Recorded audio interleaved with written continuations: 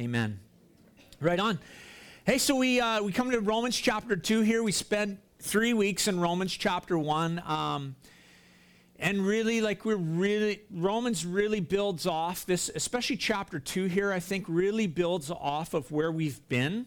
And so I encourage, it's like awesome. I'm thankful for our sound team. They get like 99% of our sermons recorded. So if you want, you can go back and listen online and check out where we've been. But last week we were looking at Romans chapter 1, and Paul was giving us a diagnosis of the wrath of God against the unrighteousness of mankind. And it was like, it's pretty amazing to go through that passage because it's like a description of the culture. And we made our way through that passage, and we saw that Paul was declaring that men are without excuse when they neither glorify God or give thanks to him. They're without excuse because God has made the reality of his existence totally apparent through his creation, revealed through creation. And when you go through a passage like that, us folks that have spent lots of times in the pew and sitting in the church, we're quick to agree with those facts. We're like, yeah, that's right, culture. Don't you know? Can't you see? Open your eyes, man. God is out there. And I'm sure many of you are exactly the same. We're like, yeah, that's right. People are without excuse. And, the context, because they're without excuse because God is clearly seen. And we have to remember that in this Roman church to which Paul is writing, there is this dynamic going on between the Gentiles and the Jews. You remember this? Let me just remind you that when the Roman church was born, it was really born by Jewish people. It was after Acts chapter 2, and people from all over the known world were there at Pentecost and were filled with the Holy Spirit and baptized. They returned to their cities, and churches were born, and the Roman church was born out of that. We don't read any account of any of the apostles going there and planting the church. The church was established after Pentecost. And so as Paul writes here, this church is like 25 years old. And what had happened was is that the church began Jewish and the Gentiles began to get saved, and they were mixed together with one another. And then the Roman emperor ticked off at the Jews, evicted them from the city of Rome. And so all the Jews were tossed out of Rome. And now the church that was a blend of Jews and Gentiles was now completely Gentile. And what began to be born out of that was what we call today as replacement theology, that God is, because the Jews rejected Jesus, they've been replaced by the church, and the covenants all transfer over to the church. And this attitude and theology began to infiltrate the church. And then when Nero came into power in Rome, he did this. He saw that a lot of the economy went down the tank with the Jewish people being removed from Rome because they were business people. He opened the doors. This is before he went too crazy. He opened the doors and he invited them to come back. And so now they come back, and the Gentiles in the church have developed this attitude against their Jewish brothers in Christ. And so as we're going through the book of Romans, all through there, we're going to see this discussion about Gentile and Jew and this whole mixture. And the Jews were a culture of people as compared to the Gentiles who had grown up with the Word of God. In a sense, they're like, maybe the kid that's grown up in the pew spent their whole life knowing the Word of God, knowing the Bible stories, knowing the accounts, knowing we're the chosen people. And so they were the ones with the heart that was just quick to say, as Paul was giving this explanation of the human condition, that's right, God can be clearly seen. Men are without excuse. And so, they were quick, the ones that were quick to say the unbeliever, the pagan is guilty of sin when they fail to glorify God and give him thanks. And that reaction is the same reaction that we can have as the church towards the culture outside and around us. And so it's really interesting here that as Paul continues on the themes of where he's been, he's going to flip this whole argument upside down, and he's going to turn it this morning, and he's going to turn it against us, the church. In that culture, he turns the argument against the Jew that one says, that's right, you culture outside. And it's really interesting how he does this. Look at just the first 4 words of chapter 2. He says this, therefore, you have no excuse. He's not talking about the world anymore. Not talking about the wrath of God against the unrighteousness of the pagan world. He's now talking to those who are inside the kingdom, not those on the outside. And he's speaking to us. He's speaking to us who count ourselves on the inside of the kingdom of God. And he says this, you have no excuse. Now in regards to all of these things that I've just told you in Romans chapter 1, you have no excuse. No excuse for what? What's he talking about? Well, he's going to begin to dissect the secrecy that happens in the heart of the believer. The secrecy that happens in the heart, I mean, below the surface of this man, you know, you can't see it, I can't see it inside of you, but below the surface, every one of our lives, there's these thoughts and these attitudes that are going through our heart and going through our mind, and they're constantly happening in secret. I mean, we come to church, we raise our hands, the whole deal, we can play all the games, we know the thing, and Paul's going to address the secrecy of our hearts, and he's going to tell us that 2 things happen in our hearts. The condemnation of other people and contempt for the way God is at work. And so he tells us in verse 1, therefore you have no excuse, O man, every one of you who judges. For in passing judgment on another, you condemn yourself because you, the judge, practice the very same things. He says, you who judge those committing sin, you take Romans chapter 1 and say, yeah, that's right, there it is. Who judge the lives of others who clearly line up with what Paul was saying in Romans chapter 1, speaking of those who are involved in blatant sexual immorality and homosexuality and those who are evangelists of evil. We talked about those last week. You who judge those who approve such things in this forensic sort of sense, like you go in there and you do the investigation and you condemn the wrongs of others and you decide the verdict against them because you're the judge. He says, you're guilty. You're guilty. As you judge others, he says it's an indication of your own guilt. Judgment against another is an act of condemnation by which you decree the punishment. You decree the guilt that should be handed out against another's sin. You know, it's that old saying, you know that old saying, you know, it's you point your finger. There they are, 3 pointing right back at me, the judge. And of course, you know, we hear people say this statement in culture. You hear it a lot outside of the church. Don't judge, you know, don't judge me. Who are you to judge me, you know? All of these sorts of things. But there is a balance, you know. Here what Paul is telling us is that we're not to condemn someone by judgment. We're not to condemn them in our judgment. But at the same time, Jesus taught us this, that we're to watch out for false prophets. We're to watch out for those who would come to you in sheep's clothing, who inwardly are ferocious wolves. And Jesus said this, by the fruits of people's lives, you will recognize what they're about.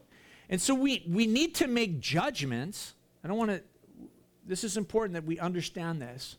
We need to make judgments, but our judgments that we're to make is to identify, not to condemn.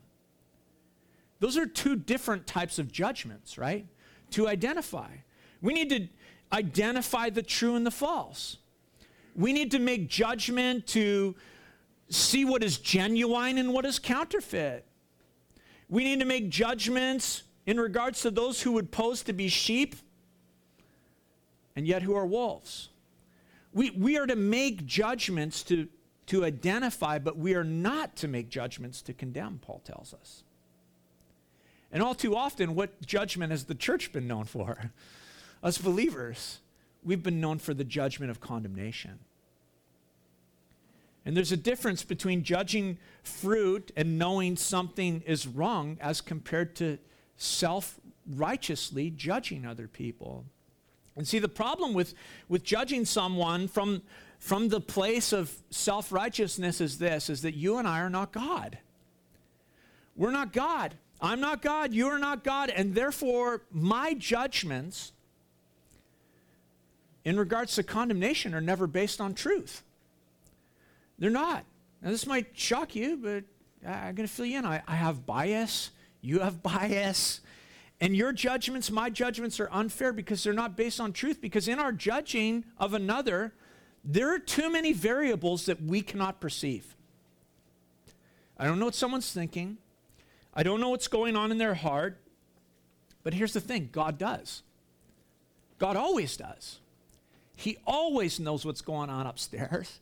He always knows what's going on 18 inches down in the heart. And therefore, his judgments are always just. They're always just. Check out verse 2. He says this, we know that the judgment of God rightly falls on those who practice such things. He's talking about us here, that God will judge, and when he does, his judgment will be in accordance with truth. Because no thought, no attitude of heart is hidden from him. No secret in the heart is beyond him. God perceives all things. And that's a beautiful thing because it's very freeing for us if we can get hold of this, that we can leave judgment up to him. That's the freeing thing. That's the beauty of that means this, is that we can freely love other people knowing that God will judge. God will judge according to what is true. Look at verse 3. He says this, do you suppose, O man, you who judge those who practice such things and yet do them yourself, that you will escape the judgment of God? He's talking here about self-righteousness. That's being in that place where we judge others in a condemning way. But he says this, but the self-righteous will not escape the judgment of God. Really, what he's talking about here is contempt for God. The danger for the self-righteous person is actually this, is that they view the character of God in a skewed way. You know that when we get self-righteous, it begins to skew our vision of who God is. We begin to twist the patience of God or the power of God. We say, you know, he's apathetic, he's impotent in terms of his power. And we give these justifications for why we can be self-righteous. Well, look at what he says here in verse 4. Do you presume on the riches and the kindness and forbearance? Do you presume on the riches of his kindness and forbearance and patience, not knowing that God's kindness is meant to lead you to repentance? It's interesting here, Paul talks about the riches of God. The riches of God that he has poured out upon the earth. You know, in our world, when we talk about riches, what are we talking about? We're talking about the economy with which we function. Money, man. Dollar bills. Dollar signs. And it's interesting that God's kingdom here is different. That the currency of his kingdom, the riches of his kingdom, is not equated to money. God's riches here, Paul tells us, the money, the currency of his kingdom is this: kindness, forbearance, and patience. God's riches are shown in his kindness, his forbearance, and his patience. And in these three things, he bestows abundantly upon the earth, richly, fully, totally, to everyone. I mean, think about it for a minute. His kindness, God's kindness, the riches of his kindness. That refers to the goodness of God, that God is good, and because he's good, he blesses us. He blesses us, sinner and saint alike. He meets our needs in this world. He blesses us spiritually. He provides for us. He provides for us with creation. We can work. We can make a living. We can provide for our families. And he does that upon all the earth, the righteous and the unrighteous. God, even in the spiritual realm, and his kindness works on our behalf and for our favor, you know. He sends his angels, they're ministering spirits for the heirs of salvation. He's in his kindness. He's doing it for all of mankind. He's good, he's kind. Paul says another thing about God's economy is this, is his forbearance. The NIV translates that, I like how it translates it. It says, uses the word tolerance. God is tolerant in his riches. Of course, that's a buzzword for our culture, isn't it? Tolerance. But you know what? If you want to understand actually tolerance in its purest form, you have to look at the nature of God, not the definition of what our culture is using for that word tolerant. You know, it's actually strange how tolerance has become this buzzword that our culture is actually wrongly defining. Where it seems to be these days that tolerance means more than willingness to just put up with someone who's got a differing opinion than you. It means you have to accept them. Even though they differ or you don't agree with their behavior or whatever it is. But that is not the biblical idea of forbearance here, or the biblical idea of the riches of God's tolerance. The biblical tolerance means this. It means patient self-control. It means a holding back, a delay of punishment. God is tolerant. He is holding back. He's holding back. His tolerance means that for now, God has granted really clemency to those who treat his kindness with ingratitude, or those who oppose his goodness, and they're just continuing to heap sin upon sin. God is rich in his tolerance towards us, and he is rich in his clemency towards mankind. We talked about this at prayer a little bit on, I think it was Sunday night. It might have been with the men on Tuesday morning. But one of the things about the wrath of God that the Bible is telling us from Romans chapter 1, that his wrath is like milk on a stove. You ever boiled milk on a stove? It's like, okay, come on, you know. You start to get impatient, and you turn the heat up a little bit, and then you turn your back for 1 second, and it's foamed over, and it's burnt onto the stove, and the whole deal. And the wrath of God, the tolerance of God is like that. The Bible is telling us that it's like milk on a stove. It takes a long time, but when it comes, it's not good. And so God is being tolerant. He's having clemency. He's being rich towards mankind. He's also patient, Paul tells us. The riches of God's patience means towards us, God is postponing his judgment. God thus far has given us lots of time, hasn't he? There's been lots of time. And in his kindness, Paul tells us he's using this kindness to lead us towards repentance. That's the economy of God's kingdom. Kindness, forbearance, patience. And so here's the deal. When we step in and we step into the seat of God, we sit down on his throne. We say, I'm the judge. And we self-righteously judge others. What we're demonstrating is contempt against God. Contempt against his nature, against his kindness, his tolerance, and his patience. And when we sit down in the seat of the judge, we're essentially saying this to God, though we don't realize it a lot of times. God, I'm disgusted at your character. It ticks me off, God, that you're not like working on my timetable. I hate your kindness. I hate your tolerance. I hate your patience. I'm going to sit down as the self-righteous judge, and I'm going to make the decision. But friends, what we have to remember is this, is what Paul tells us. It's like, no, you. It's the kindness of God that led you to repentance. It was all those things that you can develop an attitude of contempt for that led you to repentance. That's the truth. And so how could we elevate ourselves into the position of judge and jury when, we don't have all the facts, we don't have the right character?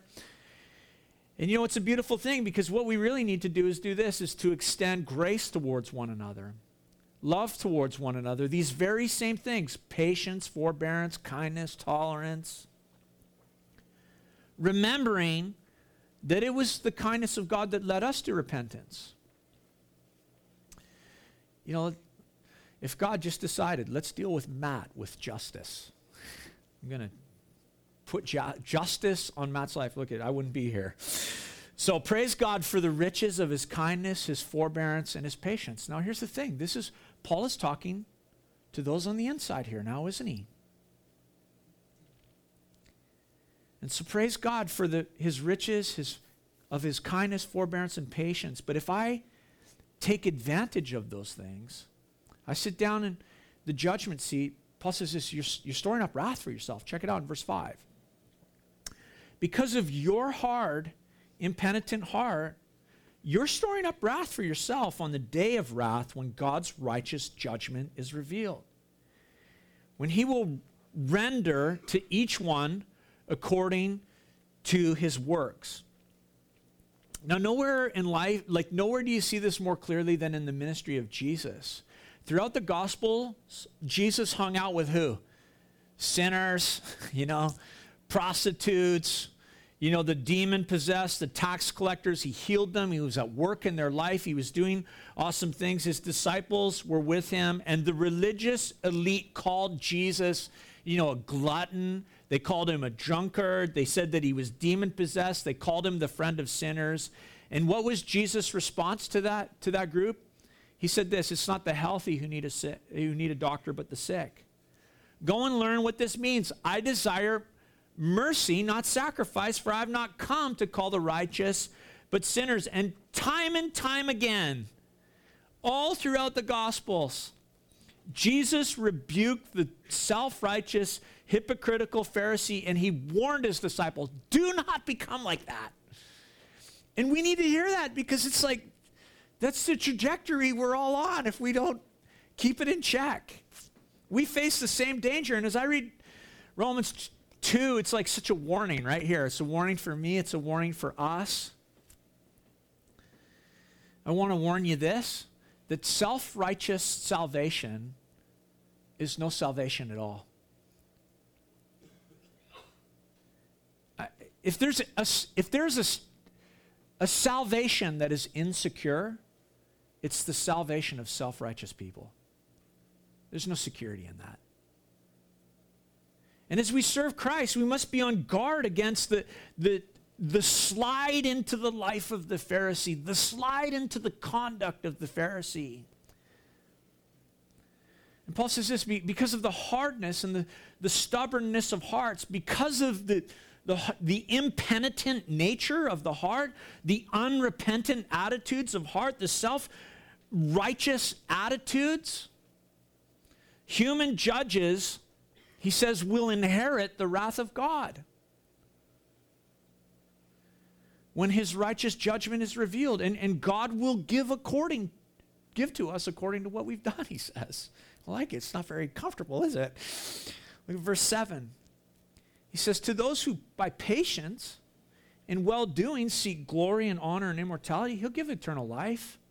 But for those who are self-seeking and do not obey the truth, but obey unrighteousness, there will be wrath and fury.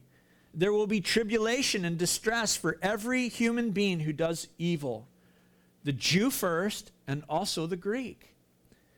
But glory and honor and peace for everyone who does good, the Jew first and also for the Greek. For God shows no partiality. Of course, Paul's not saying that salvation comes by works here. That's not what he's saying. What he is saying is that God's judgment of every man will be according to his works, and that is specifically a truth that is for those who are not followers of Jesus. They will stand before the white throne of judgment, and God will judge their works. And if they persist in doing good and seeking glory and honor and immortality, he says, God will give them eternal life. What are you saying? Just be perfect. Just have it all together. Just do it all perfectly right. God will give you eternal life. But if they've been self-seeking, rejecting truth, or following evil, he says there'll be wrath and there will be anger. And so he's saying this, as he's having this discussion, he's like, It's pretty easy. Just be perfect. Just be perfect and glorify God with all your heart and everything you do, and you're in. And obviously, we know the problem that there's only one man who ever did that, right? The God-man, Jesus. You know, I love, there's a story of a politician that I've read before. He was sitting down to get his photo taken, and as he sat down, he said to the photographer, "You make sure that this picture does me justice." And the photographer replied, he said, "With a face like yours, you shouldn't ask for justice, but mercy." And, you know, it's true for you and I. We don't want God's justice. We want mercy. And his mercy is provided to us as we come to him through Jesus Christ, who shed his blood, gave his life for us on the cross. And so the warning is clear for those who know Christ Jesus. As we go out into this world and as we survey humanity, the mess around us, I flicked my phone on this morning just to check the news. It was like terrorist act in Edmonton last night. Did you see that? 2? There you go. Like, as we go out into this world and we survey humanity around us, and it's broken and it's a mess, and we look at it through the lens of Romans chapter 1, here's just the reality of what Paul wants us to know. That there's no room for self-righteousness in that. We're no better than anyone else. God, he says, doesn't play favorites. God does not show favoritism. God is not partial, he says. Well, I thought I was God's favorite. You know, I thought that in all the universe, there were special rules just for me. But the reality is, I'm like joking, right? But it's a bit of an attitude that we all have in our life. Well, we say, yeah, that's right, God, over there. That's self-righteousness. There's special rules for me. But Paul tells us God does not play favorites or show partiality. And that truth can be seen, he says, look at verse 12, in the way that he deals with sin. For all who have sinned without the law will also perish without the law, and all who have sinned under the law will be judged by the law. And so people are judged by God whether they have the law or not. They're judged because they have sinned. There's that old question that people love to ask, you know, it's like, how can God judge someone who's never heard the word of God, never had the 10 commandments proclaimed to them, no missionaries ever come to their culture? How can God judge that people group that's never been reached with the gospel? And what's the standard by which God judges someone if they don't have the word? They don't have the law of God. Well, he's going to circle around here in a second, so we'll come back to that discussion. So just kind of file it for a minute. But look at verse 13. He says this, "For it is not the hearers of the law who are righteous before God, but the doers who will be justified."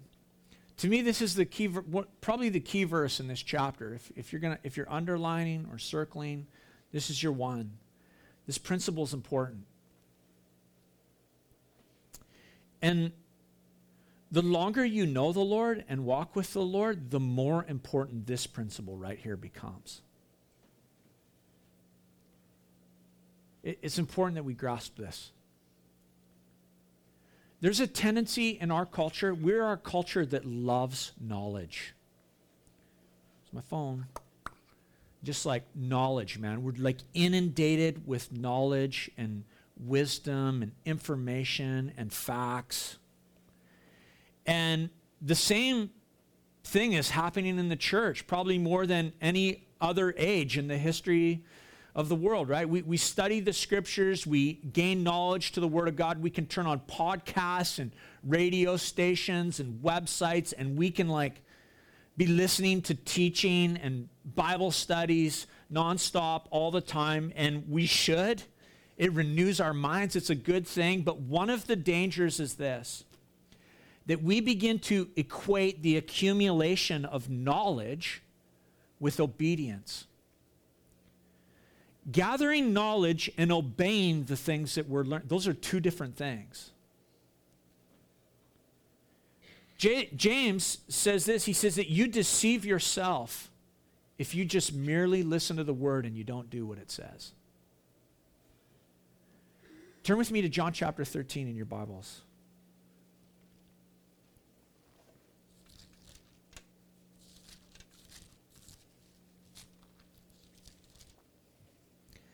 Knowing the word and obeying the word are two different things.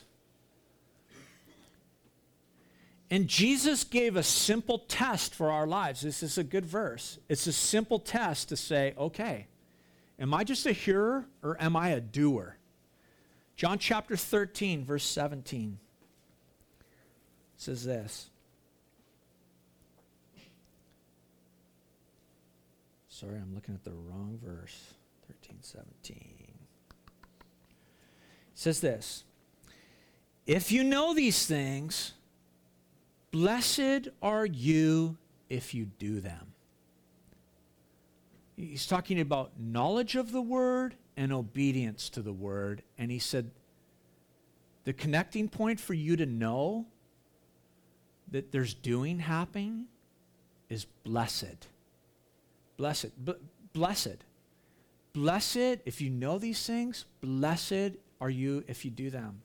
You know that the word blessing just simply means happy. You can judge your ability, where you're at with the doing of the word by the happiness of your heart. If you want a way to just judge yourself, just say, am I happy? Is there joy in my life? Am I getting out of bed with a song in my heart? Am I singing the name of Jesus in the shower? Is Jesus coming with me to work, and in the midst of the politics and the crap that's going on there, the mess in my family, whatever it is there a joy seated and rooted in my life? That's one of the ways that you can determine, you can help just do a self-diagnosis. Are you a doer of the word? You'll be happy. You'll have joy. And on the other hand, if you're simply hearing the word and not doing it, there'll be a lack of blessing and a lack of joy in your life. It's what we do with the words that affect us. Turn back to Romans chapter 2. He says this in verse 14. For when Gentiles who do not have the law by nature do what the law requires, they are a law to themselves, even though they do not have the law. They show that the work of the law is written on their hearts, while their conscience also bears witness, and their conflicting thoughts accuse or even excuse them. Key word in that verse 15 is the word conscience. So here Paul tells us how a person can be condemned without ever hearing the word of God. If they've never heard the word of God proclaimed to them or preached to them, how can they be condemned? Paul says it's because of their conscience. Because the law is written on the conscience. That's enough to condemn them, and theoretically it's enough to justify them before God if they perfectly live according to that conscience. Men and women, he's telling us this, they instinctively know the difference between right and wrong. There's no culture in the world where murder is just totally accepted. It's okay. There's no culture in the world where incest is like considered normal. No culture in the world where people go, yeah, it's right to hurt little kids. No culture in the world where we'd say stealing is okay, you know. I mean, you might put up with ripping off people in one direction, but you say, not in our family.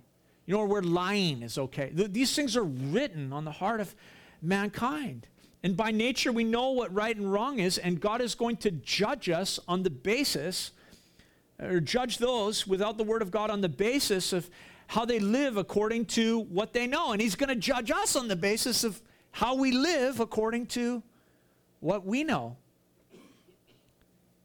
We've had the privilege of the word of God and the gospel being proclaimed to us.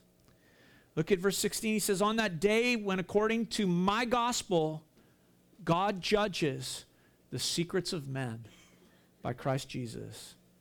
Nobody will be able to plead innocence with God. The tribal person who grew up in the jungle without the word of God will be judged by his conscience that he's ignored or violated. The Jew will be judged based on their conduct, the Greek on their conduct. Will be judged based on our obedience to the knowledge that we have of the scriptures. Mankind will be held accountable here. But I love that Paul says this. He says, he refers to the gospel here. He says, it's my gospel. He puts that personal pronoun right. It's mine. On that day, according to my gospel, when God judges the secrets of men's heart, what he's saying is this. We need to be able to say, my gospel. That the gospel is mine, that the good news is mine. That though God is going to judge mankind on his conscience and his word, that my gospel is this, that those who put their faith in Jesus Christ will receive forgiveness of sins and eternal life. Can you say that the gospel of Christ Jesus is my good news? It's God's mercy to me. And Paul here talks about a day of judgment. A day of judgment that's apart from good news. And he says, I'm going to proclaiming the day of judgment as part of my gospel. That there's a day of judgment coming, and if the gospel isn't yours, if it isn't the identifying factor of your life, your faith in Jesus Christ, then that day of judgment should be a day of terror for you, where mankind will be held accountable for his actions. And so Paul warns us here. He flips back to this discussion again, and he begins to warn about attitudes of superiority, and he begins to speak specifically to the Jew, but I think it lands well for us too. He speaks about their attitudes of superiority in regards to two things: that they have the commandments, the word of God, and that they have the covenant of circumcision. Check out verse 17. But if you call yourself a Jew and rely on the law and boast in God and know his will and approve what is excellent because you are instructed of the law. Let me pause there for a second. He's saying this. The Jews, they brag in regards to their possession of the law. We received the commandments. They were given to Moses. They were given to us as a people. We have the law. We know. Don't tell us, kind of thing. We're instructed by the law. We know because what we know is superior. And it's really easy for us to have that same attitude as Christians. We say, well, we have the Bible. We know. We know, which we do. But the attitude and all that matters. He goes on in verse 19. He says, and if you are sure that you yourself are a guide to the blind and a light to those who are in darkness, an instructor of the foolish, a teacher of children, having in the law the embodiment of knowledge and truth. Again, he's speaking to the Jew, and Paul's saying this. He's saying, just because you have information, just because you have knowledge, just because you possess the law, that doesn't mean you're justified before God. Look at verse 21. You then who teach others, do you not teach yourself? Well, you preach against stealing. Do you steal? Oh, now he's going to start to poke at the heart of mankind. The heart of us, the believer. It's like, do you steal? No, I don't steal. Prophet Malachi came to the nation of Israel and he said, return to God. He said, return? We're the Jewish people. We have the word of God. How can you tell us to return? Return to God. Well, what do we need to? He says, well, you're robbing God. Robbing God? What are you talking about? How are we robbing God? And why would you tell us to return? And he pointed to the tithe. He said, yeah, you're not tithing. You're a thief. Look at verse 22. Said, you who say that one must not commit adultery, do you commit adultery? You who abhor idols, do you rob temples? We know what Jesus said about adultery, right? That it happens in the heart first. I'm not committing adultery. Well, what about in your heart? What about the lusts of your heart? The Old Testament prophets turned that conversation about adultery into the dabbling of worship of other false gods. You're bowing down to Baal. You're taking sacrifices here. You're offering bread to the Queen of Heaven. You're doing this. You're doing that.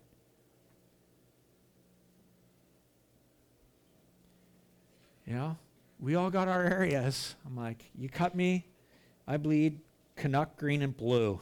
You know, I'm like, Lord, help me with my stuff. We have our idols. And I know nobody else in the room's got that problem, so yeah, thanks, Stars. I see that hand. Verse 23, you who boast in the law dishonor God by breaking the law, for it is written, the name of God is blasphemed amongst the Gentiles because of you.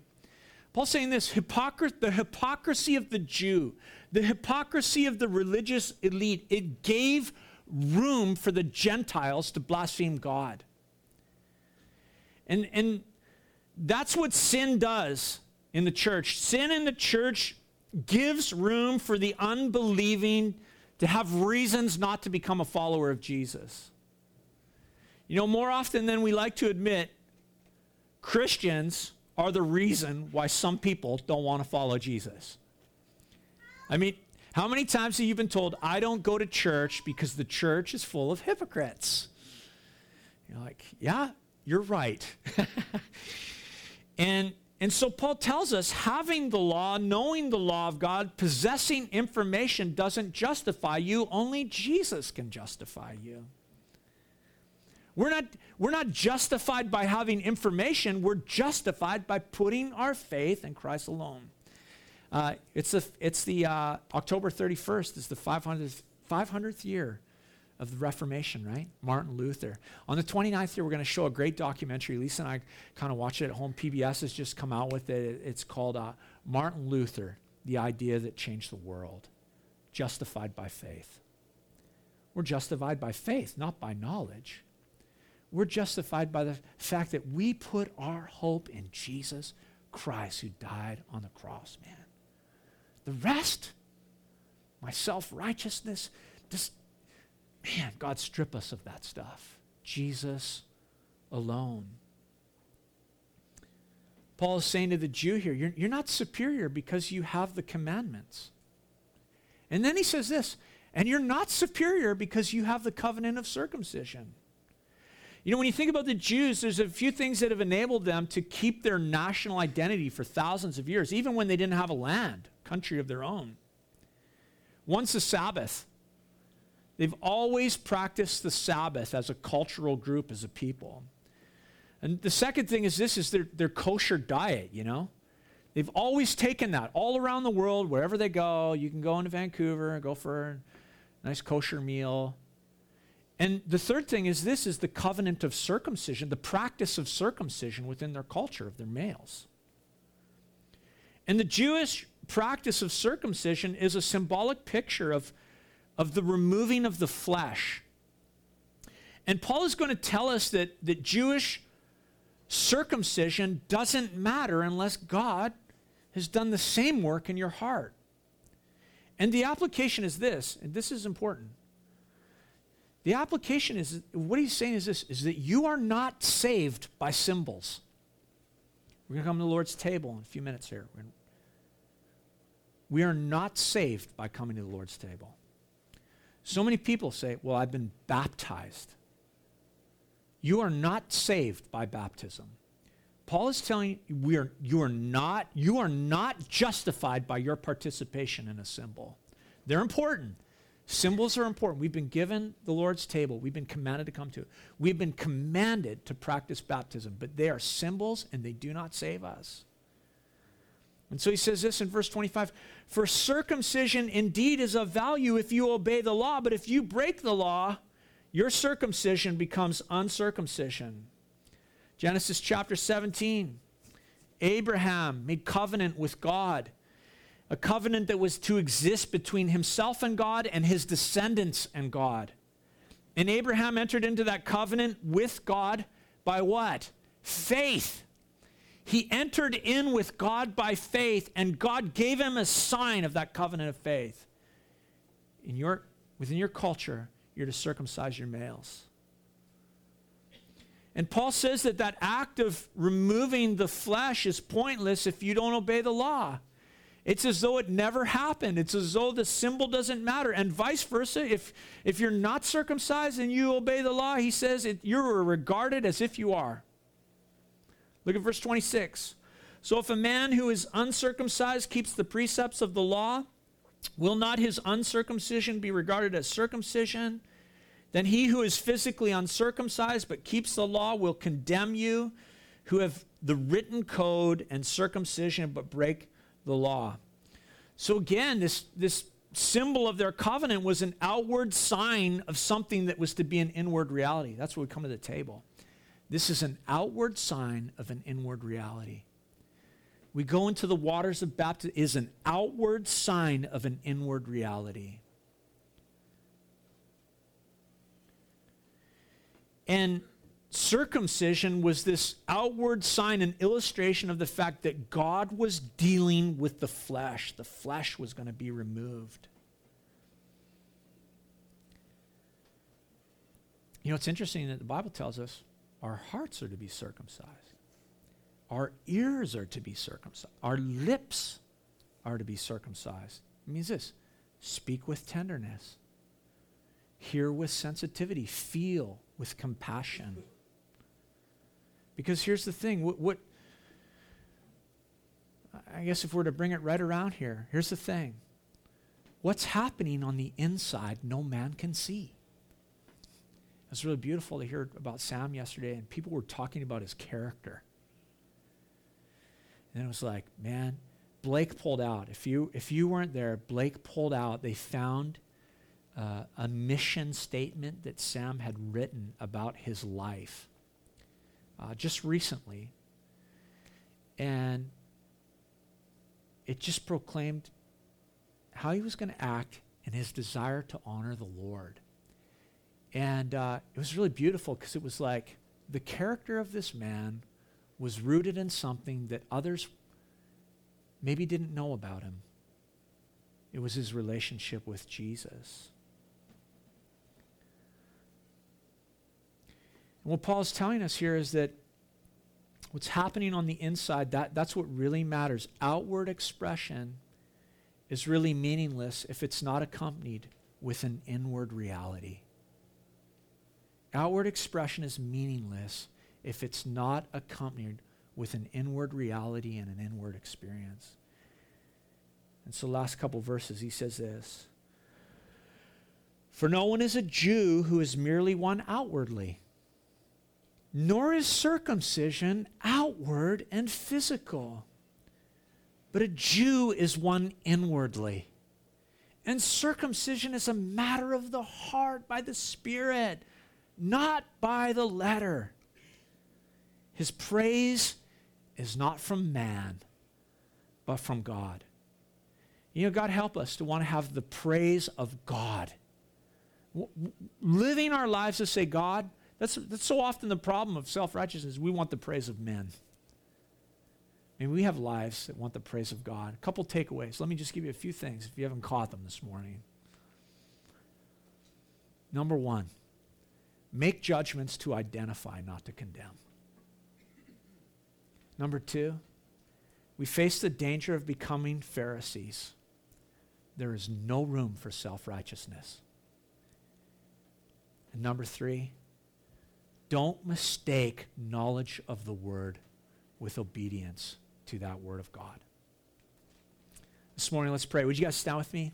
I'm going to invite the worship team to come. We're going to come to the Lord's table. What a sweet time to come to the Lord's table.